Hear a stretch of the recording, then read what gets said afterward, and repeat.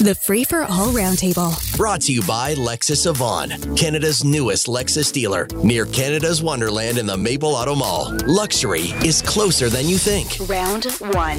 On round one, nice to say good morning to Mark Warner, international trade lawyer. Tamara Cherry is with Pickup Communications, also the author of the book, The Trauma Beat.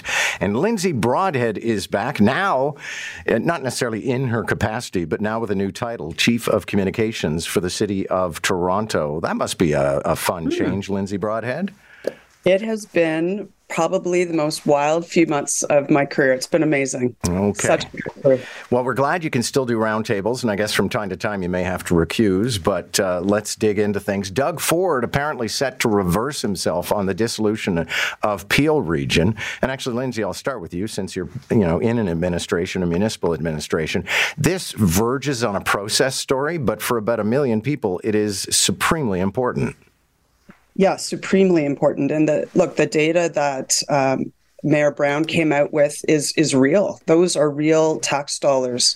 So I wonder if this is a case of, maybe sometimes two things can be true at the same time. Maybe peeling apart Peel is needed, but maybe it doesn't need to happen overnight in quite such a dramatic way that would impact taxpayers.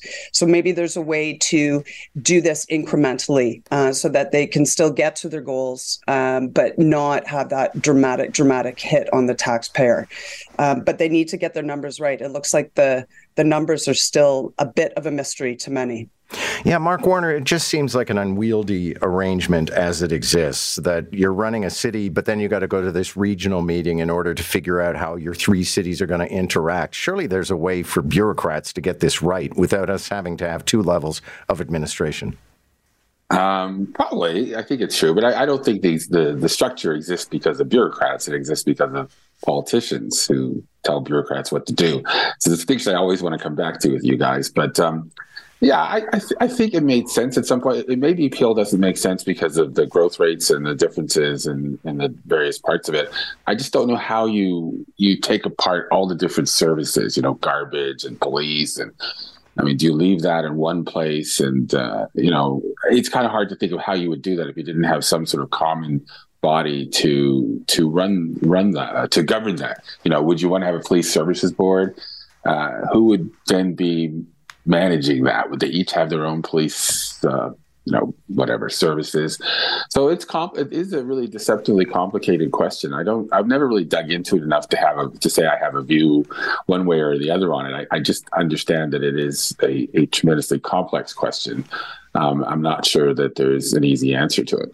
Yeah, Tamara, I have to think there is a business model for this. Like maybe Mississauga runs all the services and the other people pay for them on a service base.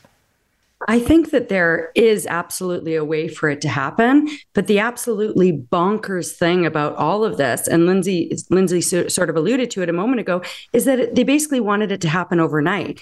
We're talking about the dissolution of Peel Region as of January 1st, 2025. That's in a year and like 3 weeks from now. I was having a conversation with somebody fairly recently about the conversations that are happening around, how will law enforcement be dealt with? Like, how will Peel Region or Peel Regional Police be split up into jurisdictions? And it was basically like, we don't know what the hell we're going to do about this. Like, this is supposed to be in a year. How many consultants are we going to have to bring in? How much money are we going to have to pay? Like, it was absolutely bonkers. So I wouldn't be surprised if Doug Ford breaks his deathbed promise to the late Mayor Hazel McCallion, or if he just says, look, we realize now that there's a lot of moving parts that we're not going to be able to deal with in the span of a year. So I'm putting this on pause and ordering X number of consultants to be hired to figure out what this would even look like, which is something they should have done a long time ago. Okay, so speaking of Hazel McCallion's deathbed, one of the things I found in some coverage this morning was Doug Ford gloating apparently about the fact that he visited her more than Bonnie Crombie. It's starting to look like it's personal. Let's listen in on Doug Ford speaking yesterday at Queen's Park. Their leader was too busy flying around in the private jet of her buddy, the developer that everyone knows who this developer is and is going to come back to haunt her, flying around in the private jet, going to her $5 million estate in the Hamptons. She's out of touch with the average person. Okay, Tamara, I can hear you groaning in the background, so I'll start with you on this one. It should be noted that Bonnie Crombie has called the premier lame in this latest salvo. Where does he even get off saying this stuff? Does he not flinch when he says this stuff? Or does he feel, his lunch sort of coming up the back of his throat as he's saying it? Because that can't be comfortable to say, considering what everything is found about Doug Ford and his government's links to developers and trips to Las Vegas and all of these things. This is absolutely ridiculous. I suppose that there's some poll that says that if you put that in people's ears, then they'll think that more so about Bonnie Crombie. But even if all that is true about Bonnie Crombie, I find it very rich to hear it coming from the mouth of Doug Ford. Well, Lindsay Broadhead, maybe this is proof positive of the assertion that most people identify as middle class. And so Doug Ford thinks that he's just a regular guy, even though he was born a millionaire. Right. Well, the election battle has begun. I think, exactly. If anything, that moment just drew that moment in the sand. So it's begun. I don't know. There's been so many stories over the last few years around politicians or people in power who have a lot of wealth, and I'm not sure if it matters or if it really changes the way that the general member of the public votes. I think when people take advantage of their wealth, or there's some sort of inequity in their decision making, then that matters more so. But absolutely, I mean, the Ford team is clearly trying to make kinks in Crombie's team's armor so that she has less weaponry to throw back at him. So we'll see how this all plays out. But, counsel to Crombie or anyone receiving those kind of critiques would be, make it a one-day story. Don't give it any energy, because his clip that he just played, it resonates for itself. Yeah, Mark Warner, it is interesting how a line of attack in politics is often what somebody's worth. And people call Justin Trudeau a trust fund baby, when actually Pierre Poilievre's worth more than he is. Yeah, I don't agree with you on this. I never have. I do think people, and I think this is one of the reasons that people like Doug Ford are successful, is I think people can distinguish, John, between, in the case of John Tory being the son of the lawyers to the richest family in the country, longtime lawyers to the richest family in the country, and some guy who inherited money from his father who had a company that made signs. And I get it, the chattering classes in Canada don't believe that that's a distinction that people can make. I think people do make it. I think taxi drivers I talk to understand that distinction. I think common people, real people, do understand that distinction.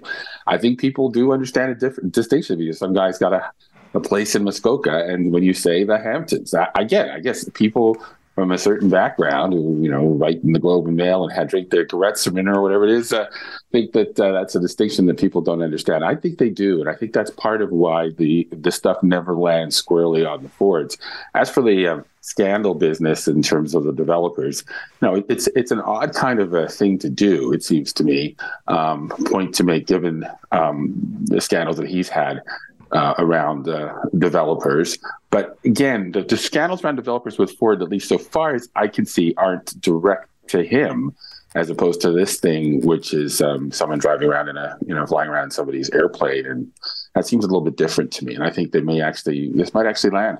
They were at his daughter's wedding, though. He's faulting her for being buddies with a developer. We'll see. Yeah. We'll see where it goes. I think people have tried to do this with the Fords over the years, and it frustrates people to no end that it doesn't stick with them. But I think the reason it doesn't stick is that their wealth seems a little bit more common than, let's say, Justin Trudeau. Like, for instance, the son of a school teacher. I'm no friend of Pierre Poilievre. Don't get me wrong. Before people start tweeting about me all day about that, because I'm not. But I do think there's a difference between some guy, who is a son of school teachers, who basically, gets in politics right out of school and makes the Canadian cabinet minister's salary, saves it, invests it, does whatever, and makes some money, as a guy who inherits a pile of money. And at least a lot of us, or some of us, actually think probably has inherited a lot more than what he's publicly disclosed, because it doesn't make any sense. But that's another drum I bang on. in the case of Justin Trudeau. So he was a school teacher. He's a school teacher because Daddy left him a pile of money, and we don't know where that money is. All right, Dad left him, not him actually. Dad left $7 million on his behalf. But anyway, you know what? He's never actually said that publicly. There's one Canadian reporter, a guy called Glenn McGregor. That's what I got from Mark Lalonde. Okay, that's nice, but why don't we see it publicly as opposed to having reporters testify on his behalf? That's what's missing in the U.S. We know this. We wouldn't have reporters getting up in the morning and say, "Well, I know this." No, he's never. What he said publicly is what I've just said. Okay, and for the record, I hate Gord Strominer. Okay, there is apparently overwhelming evidence that social media is linked to bad habits in children. Lindsay Broadhead, I'll start with you on this one. This is, I think, genie out of the bottle. I don't think kids are ever going to change. And I was saying earlier in the show, it's kind of a Marshall McLuhan argument. It's not just the content of the social media, it's how you use social media that probably leads to all kinds. It's almost a rewiring of the brain. Yeah, and this isn't just kids, like more and more friends are telling me they have to cut themselves off. It's not like they're opting out, but they have to cut themselves off from certain social media channels because of the addictive nature to it or because of the toxicity of it. There's endless studies and groups trying to unpack this right now and figure out how we remove the hate or at least diminish the hate. We're watching sports now where gambling's quite prevalent in all the ads and it's being showcased. There's kids on the couch watching that hockey game, that basketball game. So, of course, this is happening. And when we just went through a number of years where online learning has increased, the distraction is right there and prevalent. So, I think you've hit the nail on the head, though, John. If this is the status quo, what do we do with it and how do we navigate it rather than simply policing it or saying it has to go, critiquing it? How do we actually channel it in a way that is more beneficial to our kids and focuses in on learning? Tamara Cherry, last thoughts on this one? Well, one thing I found sort of promising, is that positive social media content can actually have a positive impact on kids. So maybe there's a way that we can undo or at least interrupt this so-called vicious cycle that the researchers refer to of harmful content being fed through algorithms to teens. And I don't know, maybe that's where governments can step in and regulate how much negative content is allowed versus how much positive content is allowed. I don't know. I just hope that somebody does something because these social media companies being left to run amok is unhealthy for everybody. Thanks to y'all. Good to have you. Mark Warner, Tamara Cherry, and Lindsay Broadhead. Catch the Roundtable, round 1 at 7:45, round 2 at 8:45. Weekday mornings on More in the Morning. News Talk 1010 Toronto.